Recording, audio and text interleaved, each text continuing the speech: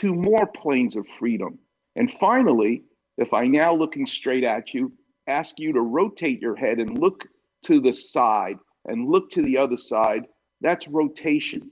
So looking to the right, looking to the left, those are two planes of freedom. Nodding your head yes and no, that's two more planes of freedom.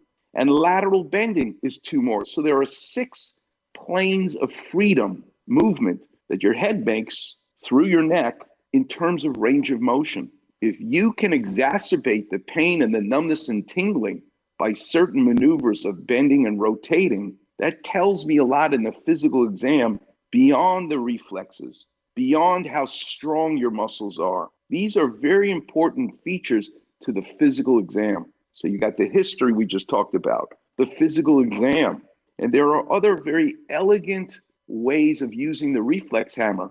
Everybody focuses on banging with the hammer side of the reflex hammer to see if involuntarily you'll see the reflex cause the arm or the knee or the ankle to move. Don't forget the other end of the reflex hammer. Make sure your doctor is using that other end of the reflex hammer. Where?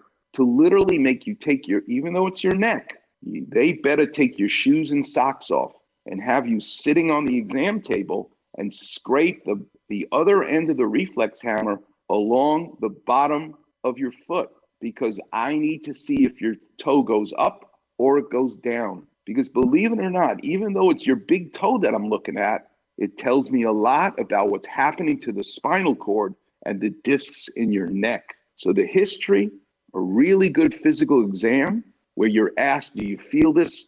Do two of your thumbs feel the same when I touch them? Or do you feel it more on one side versus the other, versus your index finger versus your little finger? You want to compare both sides, because if you say I feel it more on one side versus the other, then you're implicating the disc, the spinal cord, and the nerve itself. The next thing you need to look at is an X-ray, and that then leads you to either a CAT scan or an MRI. I hate cortisone shots. You listen to this show for 10 years, you're going to hear me yell and scream about it constantly, because I'm not interested in masking the pain. Yeah, now I don't have pain anymore because you made it numb. I don't want the drug to make it numb. I want the treatment to get you to have less pressure on the nerve. So that's why the numbness goes away, not artificially with a shot or a pill. Is it helpful to use them? Yes, sometimes it is. But as a treatment plan, I always prefer to be holistic. My favorite way to treat degenerative discs and problems in your neck is swimming. The weightlessness of being in the water, the resistance on your muscle.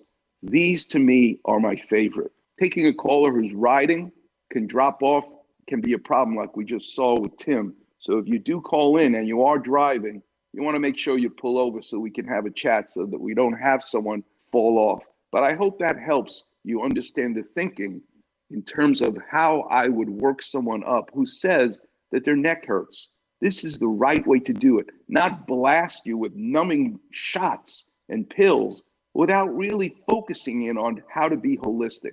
Again, other people have their opinion. They're entitled to their way of treating people. It's just not the way I prefer to do it. All right, coming up next, our last segment, I want to talk about next week. And I have to tell you where the best tortilla soup is in Los Angeles. You're listening to the one and only Weekend Warrior Show here on 710 ESPN.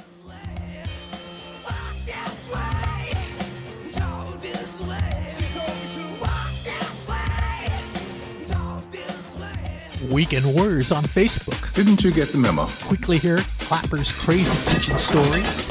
Easily find different callers' aches and pain issues. Right, I get it. Search Weekend Warrior in the search bar and click on Doc's picture. Who are you again? Voila! Like, follow, and enjoy the Weekend Warrior Facebook page.